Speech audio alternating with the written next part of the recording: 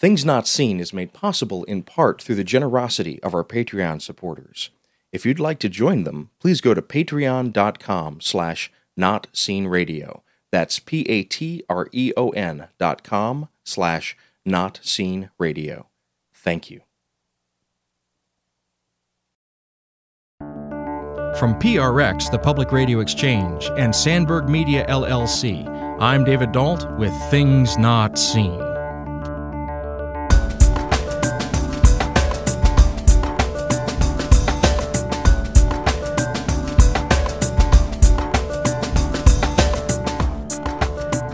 On today's show, we're quite serious when we say that laughter is the best medicine.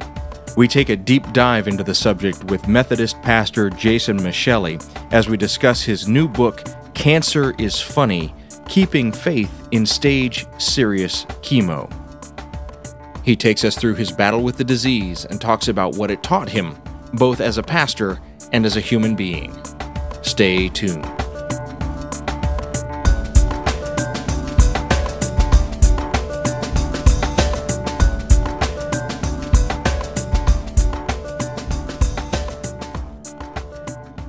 This is Things Not Seen. I'm David Dault. We're speaking today with Reverend Jason Micheli. He's a United Methodist pastor in Alexandria, Virginia. He's earned degrees from the University of Virginia and Princeton Theological Seminary. He writes the Tamed Cynic blog and co-hosts the Crackers and Grape Juice podcast. He lives in the Washington, D.C. area with his wife and 2 sons. We're speaking today about a very serious subject because Jason Micheli has cancer. It's not that he's beaten cancer, it's that he is living with it as a daily reality. Jason has gone through chemo, he lost his hair, and when his hair grew back, it did not grow back thicker. He's written a book about his journey called Cancer is Funny, Keeping Faith in Stage Serious Chemo, in which he confronts all of the things that this made him think and feel and hope along the way. Reverend Jason Micheli, welcome to Things Not Seen. Thank you for having me. You're welcome. I will be honest with you. I was absolutely terrified to have this conversation. Why is that? Well, I got your book as a review copy, and the person who suggested that I speak to you, I sort of wrote back to them and I said, I'm not even sure how to begin to address a topic like this with a title like this. So the name of your book is Cancer is Funny. And I'm gonna start right at the basics. You are a person who has lived with and is still living with a cancer diagnosis. That's right. I had surgery in which they discovered a large 11 by 11 inch tumor in my intestine about 2 years ago today, actually. I then completed a year of really intense chemo, and now I'm at the stage where I get 1 day of maintenance chemo a month, but otherwise I'm back to normal. Well, so there's several things that I want to just start and unpack there. First Sure. of all, my understanding is that the type of cancer that you had was a cancer that is not normal for a person your age. And so can you tell our listeners a little bit about what they found when they went in and they started sort of looking around your intestines? Yeah, so I had probably 6 months of just on and off really bad abdominal pain and visits to the doctor and things like that. Hadn't really found anything, and it would go away for long enough that I would kind of put it out of mind, and then it would come back. And then it got so bad that just for like a week or more, and that eventually led me to a GI doctor who sent me for a CAT scan. And at the CAT scan, I was told that I would hear back, 5 to 7 business days. And then that evening, I'm getting a "Are you sitting down?" phone call. And so the pain was caused by my intestine telescoping in on itself. And the doctor told me that was likely caused by pressure from a tumor. So I had surgery the next day, emergency surgery, and I woke up from that to my wife telling me that they'd taken this tumor out of me that was the size of a Bible, and that they hadn't done a biopsy yet, but I likely had one of 5 rare cancers. And then over the next few days, I was told that I had something called mantle cell lymphoma, which normally affects a very small percentage of men in their 60s or 70s. And of course, my first question was, what stage is it at?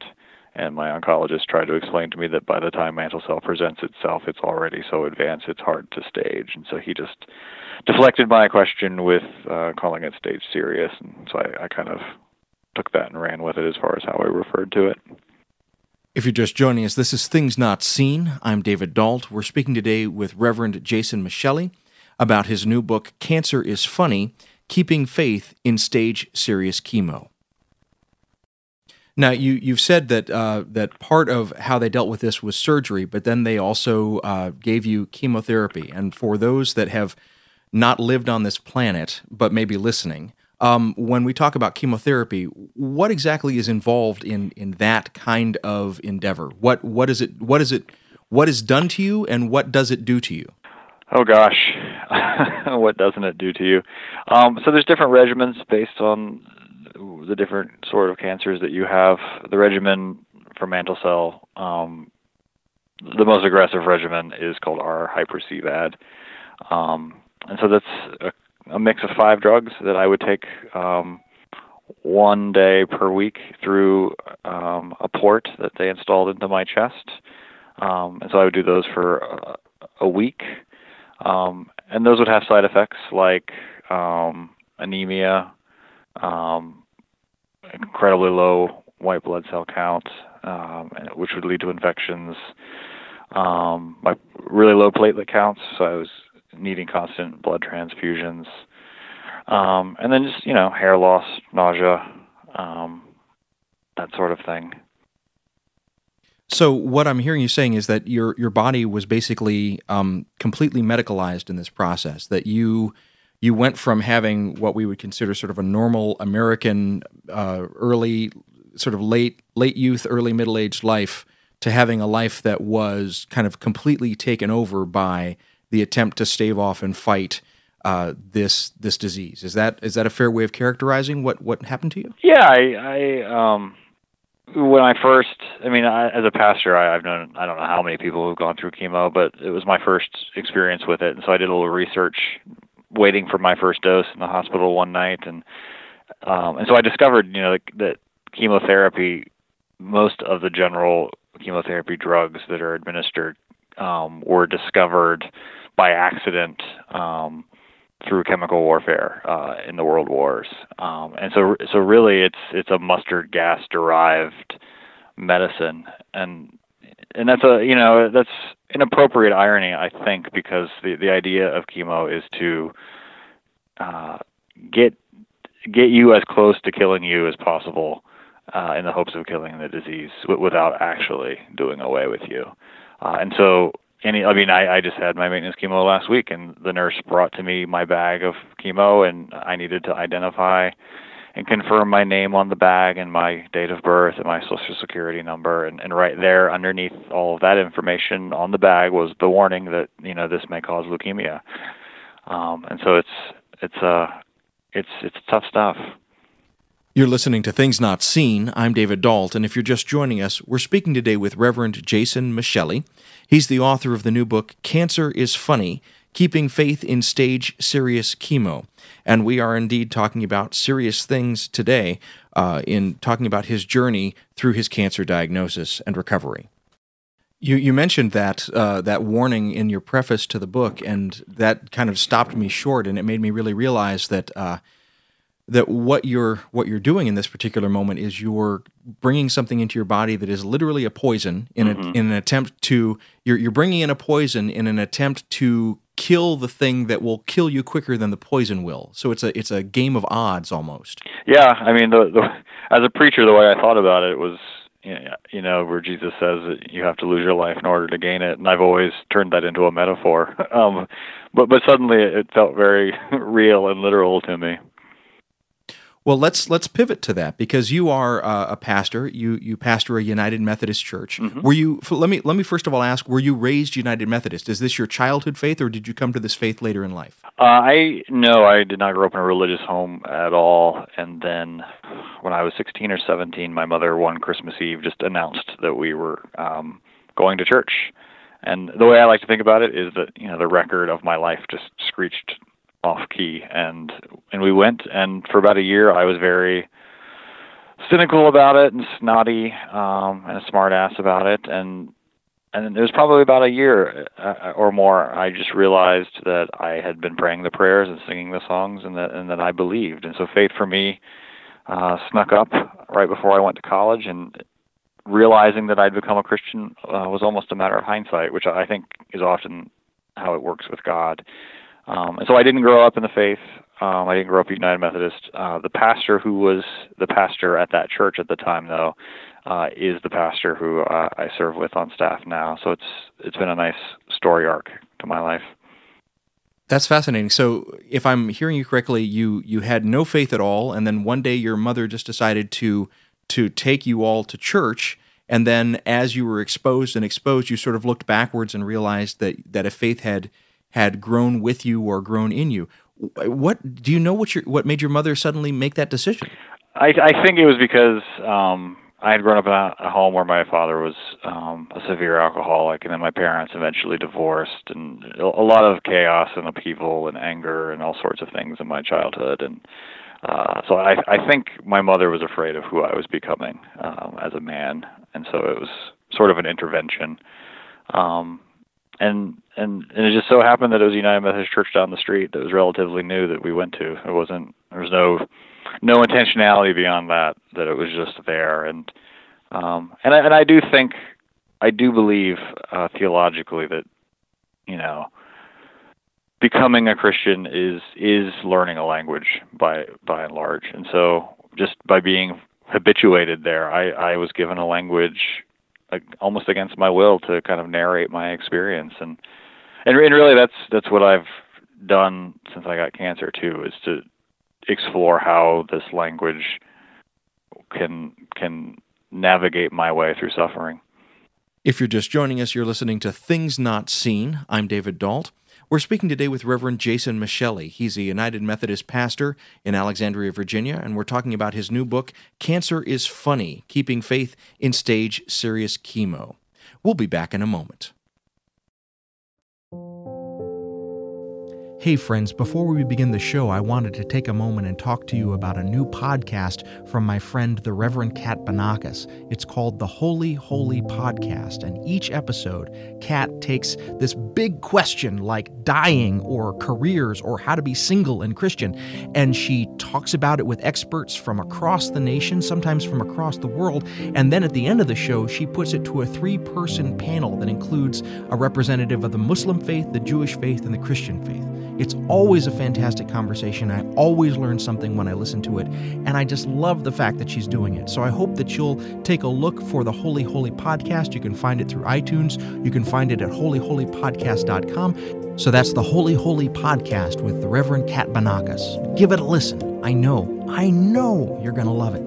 Thanks. Okay, here we go with the show.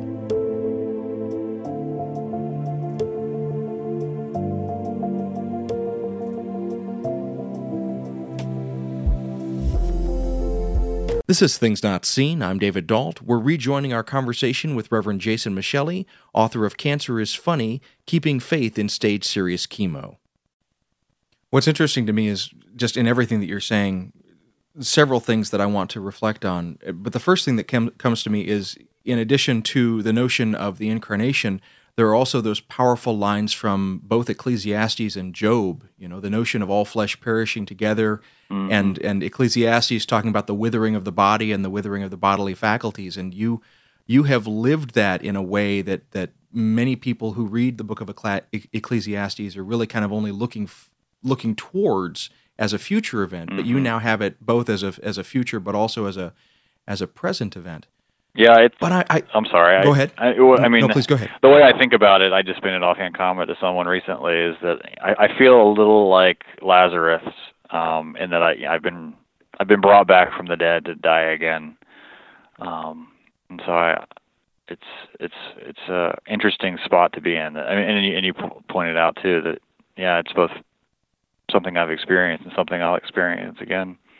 And what's interesting is that when we talk about the incarnation and moving from that into the resurrection, that's also what we're told in the Christian faith that Jesus has done for us. He's the first fruits of our own earthly experience moving into a transcendent experience. But I love the image of Lazarus. I don't love it, but I mean, I think that it's a very evocative image in the sense of, I mean, it's terrifying to think that you have passed the precipice into a state of decay and come back into a state of life. And is there a wisdom that comes with that? Is there something that you then can begin to share? And the answer, of course, is yes. With your book, Cancer is Funny, you begin to share the insights and the wisdom that you gained from that experience with your readers. So this is a powerful thing for me. Yeah, I think, and I mean, first to double back on the Ecclesiastes thing, I think one of the takeaways I learned that was important to me in my suffering is the Christian conviction that death is not natural. You know, as natural as it is and comes to all of us, and we're all like grass. The New Testament's witness that death is the enemy with a capital E, and that is universal and natural as it is. It's something that is an invasion or a privation of God's creation. That grammar was very important to me as I met other people who suffered and who had been done great and grave harm by lazy Christian speech. And so that was a new use of the language that became important to me. And as I met people who had been done damage by religious rhetoric or who had unresolved grief from someone they know who had cancer, it became important to me to just, okay, well, here's this language we have as a Christian, and how can I use it to narrate my experience in a way that might be genuine and authentic and an example for someone else. You had mentioned that Christianity was a narrative that grabbed you at a particularly low point in your late adolescence, and you mentioned that you despised your body and many aspects of your life. It reminds me of my own experience. I also was raised without a faith, and when I was, and as a Methodist, you'll like this, in many ways I was brought into my Christian faith by a hymn.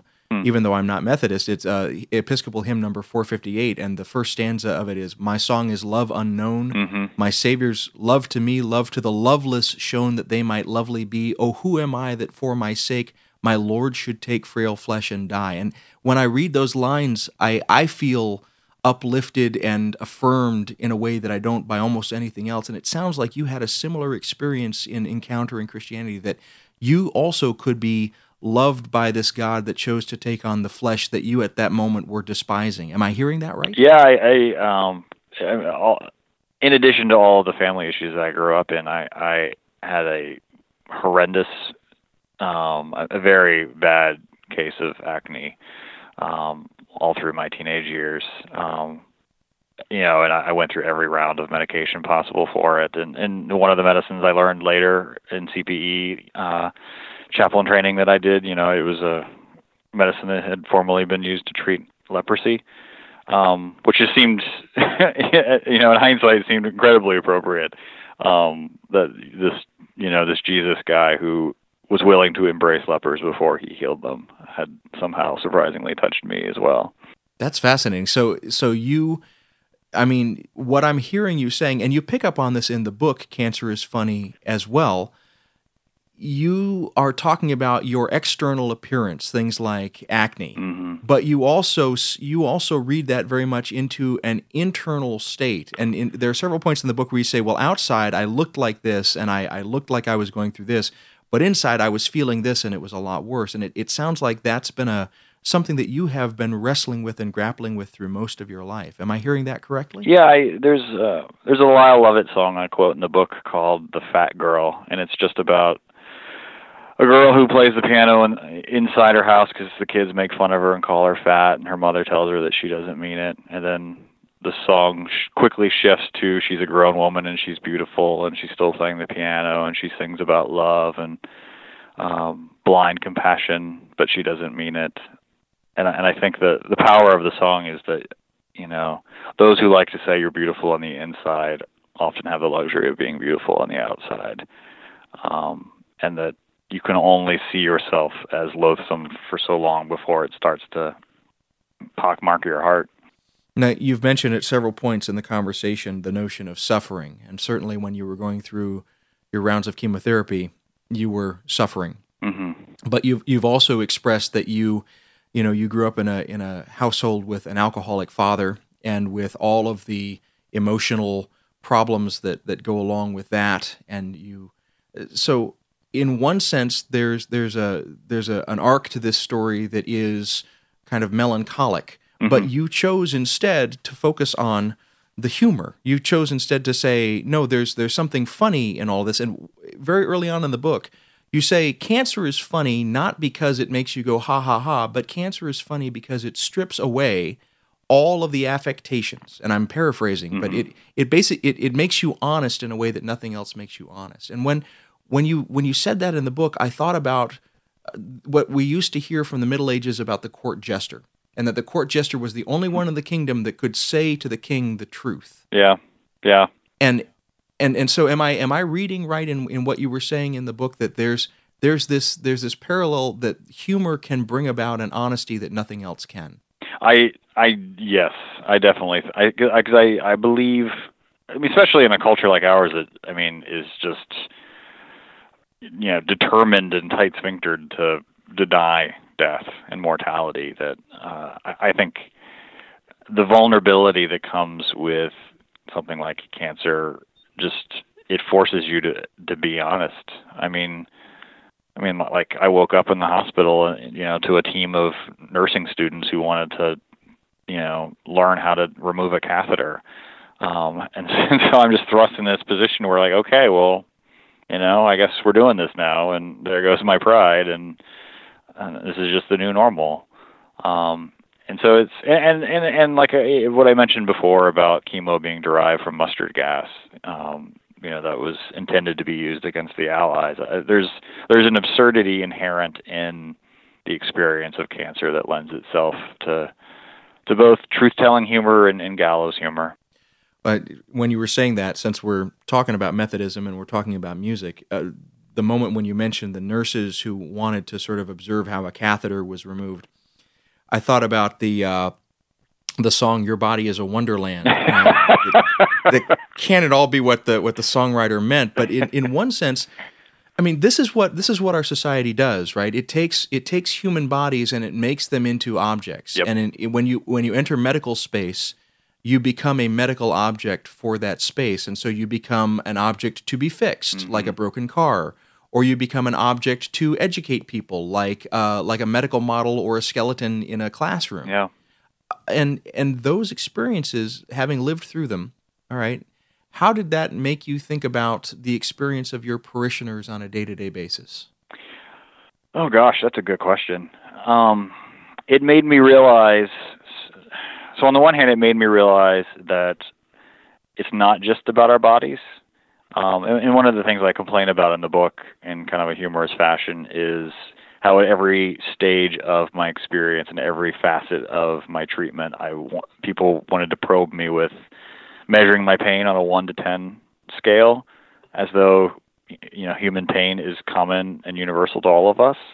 And I think that's a mistake born out of the objectification of our bodies, that we're just these, we're just copies of each other, and we can all be gauged on this 1 to 10 scale, and not realize that pain is interior and unique to each of us. So on the one hand, it made me realize that for my parishioners, when they go through suffering of their own, it's about more than just their body, which I guess is strange for a pastor to realize after 15 years, but it did hit home to me. And then the other part of it too is it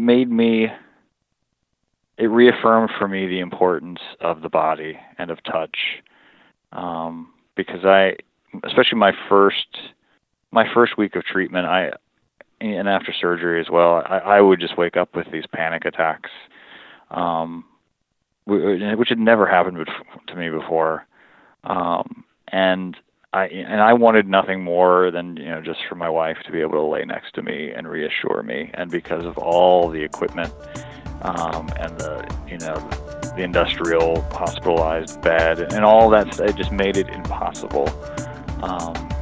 And what I experienced, I think, is what the elderly in particular experience, from most of their golden years in medical treatment is the absence of a non-technical touch. You're listening to Things Not Seen. I'm David Dault. We're speaking today with Reverend Jason Micheli, author of Cancer is Funny, Keeping Faith in Stage-Serious Chemo. We'll be back in a moment.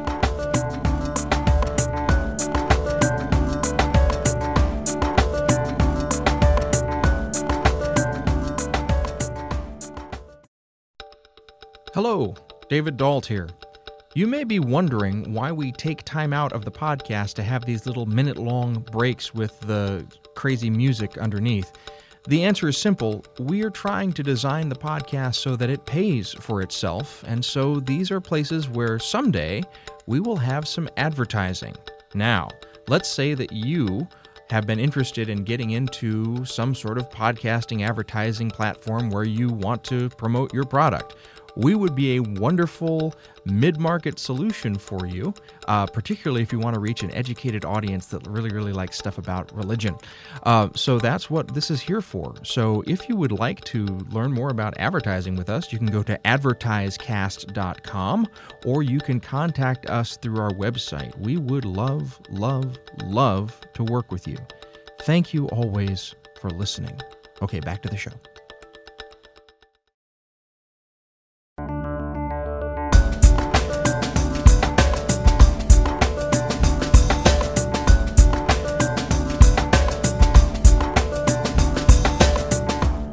This is Things Not Seen. I'm David Dault. Each week on our program, we bring you a rich conversation about culture and faith. We're speaking today with the Reverend Jason Micheli about his new book, Cancer is Funny, Keeping Faith in Stage-Serious Chemo.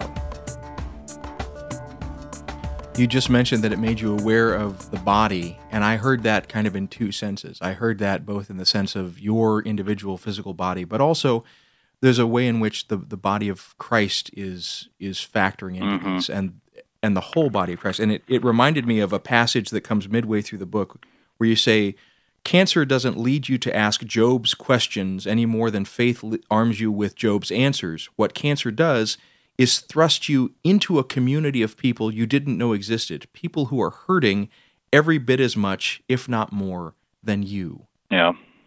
And that was just, to me, such an arresting moment in the book to realize that you're seeing your experience as a way of opening you to an empathy with people, and you don't share their pain. You don't know what their pain is. You just said it's subjective, but you suddenly understand that they are in pain. Yeah, that's my beef with the book of. And I know the book of Job is a fable, and I can't ask it to do things it's not trying to do. But that there's something problematic that the book of Job is in a sense a one character drama, that it's Job and his suffering directed at God, and yeah, there's some friends in it, but Job never goes to the hospital and sees other people in the ER, and Job never sits in a waiting room and is surrounded by children with a cancer every bit as bad as his. And so I as a pastor, I'm aware of people's suffering. It's just, when I wasn't receiving chemo, I was at the doctor every day for blood tests and transfusions and all sorts of things. And so, for a year, I spent every day in this waiting room surrounded by small children and teenagers and, 20-somethings and older people and, gay and straight couples, just the whole spectrum of humanity, all of whom were suffering something, just nearly as bad as me, if not worse. And so I think you have to be a morally deaf person to just ask, why is this happening to me, God? And really, I think the Christian question to ask is, if this is the best of all possible worlds that God has made, which I think our faith requires us to say, then the question is, then why does it have to have something like cancer in it or the suffering of children? As you're going through this, it leads you to get mad at God, to cuss out God. Mm-hmm. This is a family show, so we keep it clean. But you use language that but you use language that expresses just the depths of despair and anger and frustration throughout the book in terms of the ways that you were wrestling with all of this. Yeah, I think as a pastor, it's my job to model how to do the faith. And so it seemed weird to me to want to do cancer behind closed doors. Now that this most significant thing had happened to me and my wife, that I felt like I needed to do it as authentically as Jason as I could, and that involved being funny, it involved being snarky and silly, and it involved being honest about my feelings and dropping words that might offend, because that's how I speak and that's what I was feeling, and I think the people I encountered who had cancer of their own or who had someone who'd gone through it, what they really need, I felt, is permission to do it and express themselves and question their faith as authentically as possible. That I get this sense with all the Christian kitsch out there and Christian books about cancer, and there's a lot of people needing to protect God, which I think on some level is a lack of faith, that we feel the need to do that.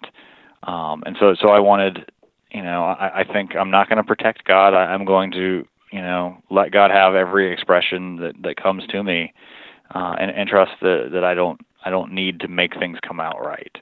And in doing so, I think, we have an entire book of Psalms, and a good number of them are the Israelites expressing their rage and their doubt and their despair in the most visceral type of language. And so the Christian need to keep up pretenses and keep up niceties about God, I think, are odd given our scripture, and ultimately not helpful for people. When was the shift that made you say, I don't just want to share this with my parishioners, but I also want to turn this into something that could be shared with readers? What was the genesis of this as a book? And to me, it seems like writing a book must be an exhausting process. And so to be doing this and reflecting on this while you're going through this debilitating attack on your body seems to me to be a very interesting sort of path to choose. So talk to me about the mindset that went into saying, I need to write this out and not just talk it out or cuss it out. Yeah, for me, I think on one level, writing is how I work out my thinking. And so the process of writing, to some extent, was me wrestling out with what I thought and felt about my faith as it related to this. So partly it was just personal reflection, but for me, it was the case. I was in the pulpit one Sunday, and then I literally was just disappeared by cancer the next Sunday. And so I needed to address why I wasn't there. And so I had to make the decision pretty early on how I was going to narrate what happened to me, and whether I was going to do it privately or just do it as openly as possible. And I remember there was a week interim between my surgery and my first round of treatment where I was at home recuperating from my surgery, and I had a number of church people stop by with food and cards and things like that. And I could just tell from many of their reactions that they were all like the way I put it in the book is that, with cancer, I rip scabs off of people. And so I just became aware that people had unresolved grief about cancer in their own family. And so I just decided, I was going to write about this for them. And I think in some measure, the reason I made it funny is because even before my surgery in pre-op, I was making jokes, not because I thought it was funny or I wasn't terrified, but because I wanted my mom to be okay. And so in large measure, the humor I adopted was, my healthy or unhealthy way of trying to take care of the people around me. You mentioned towards the end of the book that you, as a pastor, are in the process of about to bury, or you've just buried someone who had the same cancer that you had, an elderly man mm-hmm. with mantle cell. And your attempt to make connections and kinship is powerful throughout the book. As you're reflecting on this, as you've been reflecting on this in the writing, you're thinking about death, you're thinking about the recovery of the body, but it puts me right back to your childhood and having grown up. And you mentioned that you wanted your mother to be okay. it was your father that that created a lot of the emotional problems in some ways with his alcoholism. As you've been recovering, for our listeners, as you've been recovering with your bodily health, what have you been doing for your emotional health to recover from that alcoholic family experience? It's interesting that, the reason I'm able to write honestly about my family growing up is that, it's healed. I think you can only talk about the wounds that have scabbed over. And so, cancer was incredibly, I mentioned in the book that, cancer isn't useful at all. There's, no good that comes from it. But cancer was incredibly useful in pushing all of the baggage I had with my dad to the side, and really putting things into scale. That, when I got sick, my dad showed up, and that's not to say everything's healed or, the past is forgotten or that, we're best friends after years of not having a relationship. That's not true, but it is true that, when showing up is the most important thing, I think, for Christians. And that was an incredibly healing thing for us. I love that phrase, that showing up is the most important thing for Christians. I'm told from reading Christian history that when the plague came in the Middle Ages, it was often the Christians that stayed in the cities to tend to the sick. Mm. And so in the midst of this experience, did you have saints? You mentioned the people that brought you food, but who were some of the people that really helped to bolster your spirit through this journey of healing? Yeah, it's, so I dedicate the book to a guy named Dennis. He's the one who brought me into the faith as a teenager, and he's my boss now, even though I do all the work. And he was the first person I called when I found out that, right after I got the "Are you sitting down?" phone call. I called him first because I didn't know how to break the news to my wife or my mother, and I needed someone that I could trust to do so. And so I called him first, and he was at our house that night, and he was there when I had surgery that morning, and he sat with my wife, and he was there when I woke up, and so I can't imagine having gone through this without him. There's a friend in my congregation whose name is Brian, whose own mother died of cancer, and he played with my kids when I wasn't able to. He drove me to chemo. He made inappropriate jokes to my nurses. He caught me when I passed out from the chemo. He wiped me off when I threw up. There's a number of people like that. I don't know if I say it in the book, but the way I think about it is that a lot of these people in my congregation robbed me of my cynicism. That I got to see firsthand that they really are imperfect but committed Christians. If you're just joining us, you're listening to Things Not Seen. I'm David Dault. We're speaking today with the Reverend Jason Micheli about his new book, Cancer is Funny. We'll be back in a moment. Earlier in the program, we talked about advertising, but there are ways to support Things Not Seen even if you don't have anything to sell. I just wanted to take a moment and give a quick shout out and thank you to our Patreon supporters. Now, if you don't know what this platform is, it's a way for you to regularly give contributions that support our work every time that we release a new episode. It costs you just a little bit, like maybe the cost of a latte a month, maybe $1 an episode, but it adds up because it aggregates with all the other people and ends up being a nice sum for us. Many of you have stepped up. We've only been doing this for a few weeks, but already the numbers are there, and I appreciate it so much. If you'd like to become a Patreon supporter, you can do it very easily. Just go to patreon.com. That's spelled Patreon, patreon.com/notseenradio. Thank you always for listening, and thank you especially for your support. We really do appreciate it. You're listening to Things Not Seen. I'm David Dault. Each week on our program, we bring you a rich conversation about culture and faith. We're speaking today with the Reverend Jason Micheli. He's a United Methodist pastor from Alexandria, Virginia. We're talking about his new book, Cancer is Funny, Keeping Faith in Stage Serious Chemo, published recently by Fortress Press. Well, as a pastor and as a person who thinks with theological reflectivity, what do you do with comments like that? Like, God is doing this to you for a reason, or God is putting you through this for a reason, and how should we respond when people feel the need to have that kind of sickly sweet, that kind of berry flavored covering over the chalky barium? I think there's there's different responses that I could give to that, but I think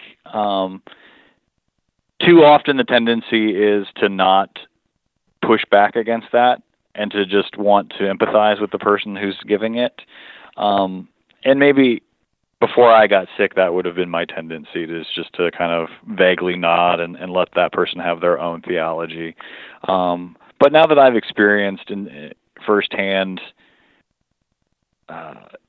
what could have been theologically damaging to someone else without a seminary degree, I think Christians need to be strong enough and savvy enough to call BS on things like that, because cliches like that say that God uses suffering for some good end completely run against the grain of the story that we have.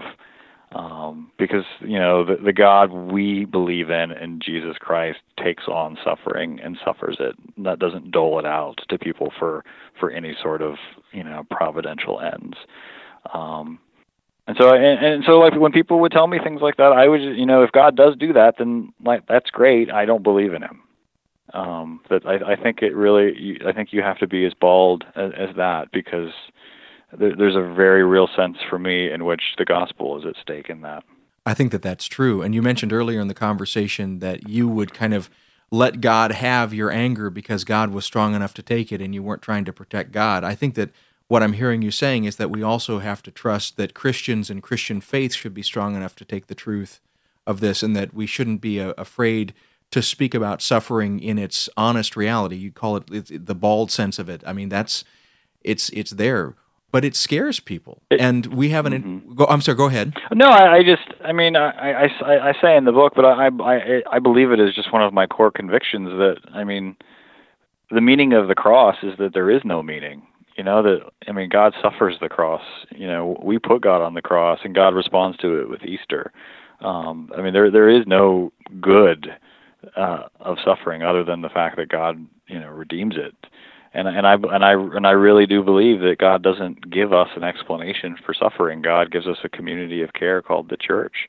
And so I get that people want to have an answer and that they want to have an explanation. I just think Christians need to be the people who insist that, that need to have an explanation, is idolatrous, and we have to resist succumbing to it.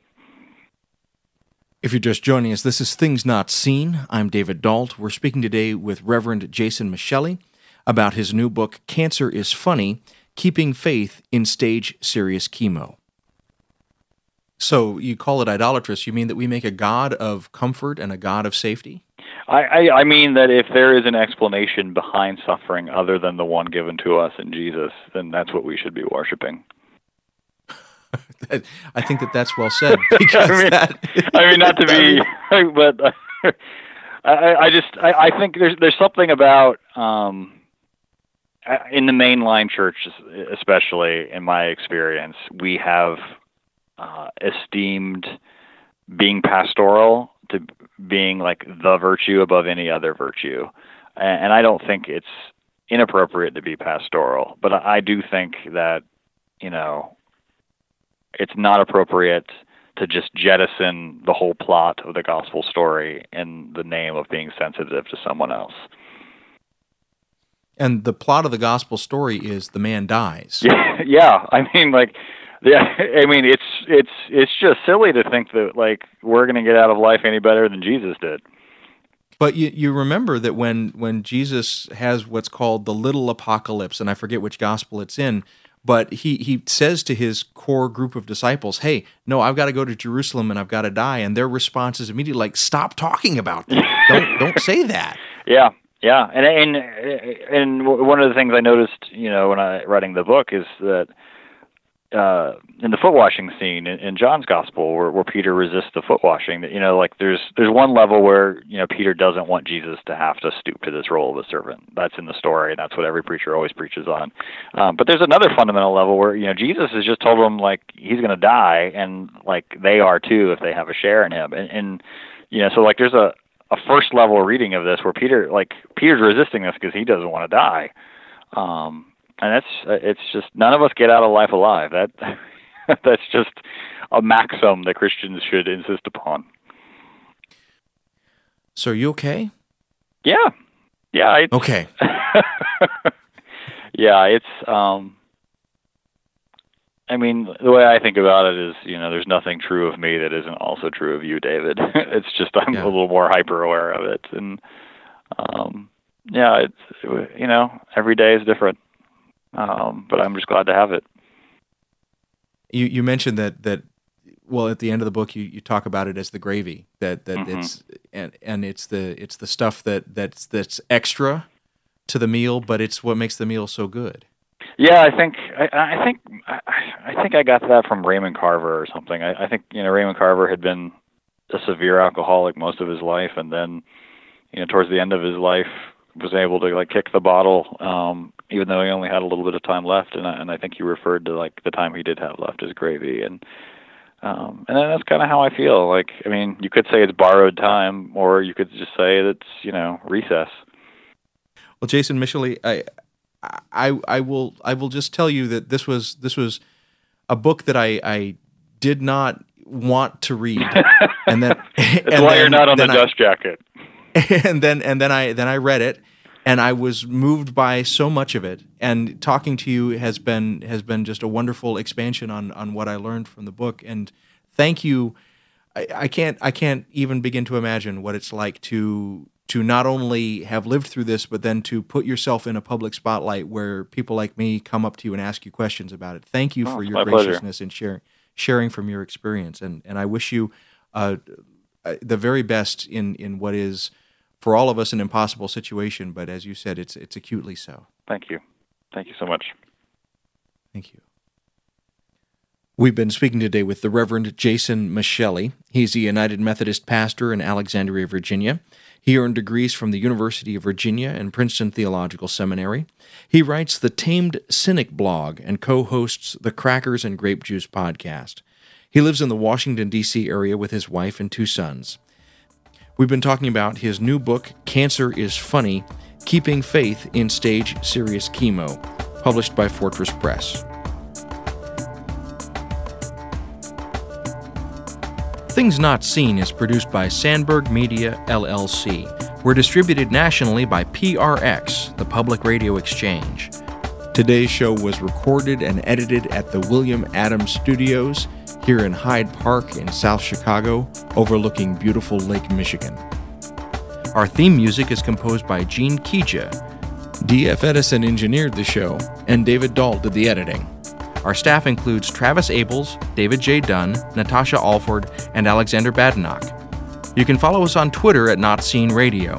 Visit us on Facebook and like our page to receive regular updates about the show and find out more about upcoming guests. That's facebook.com/thingsnotseenradio. And you can sign up for the free podcast, listen to old shows, send us an email, and learn more about our guests if you visit us on the web at thingsnotseenradio.com.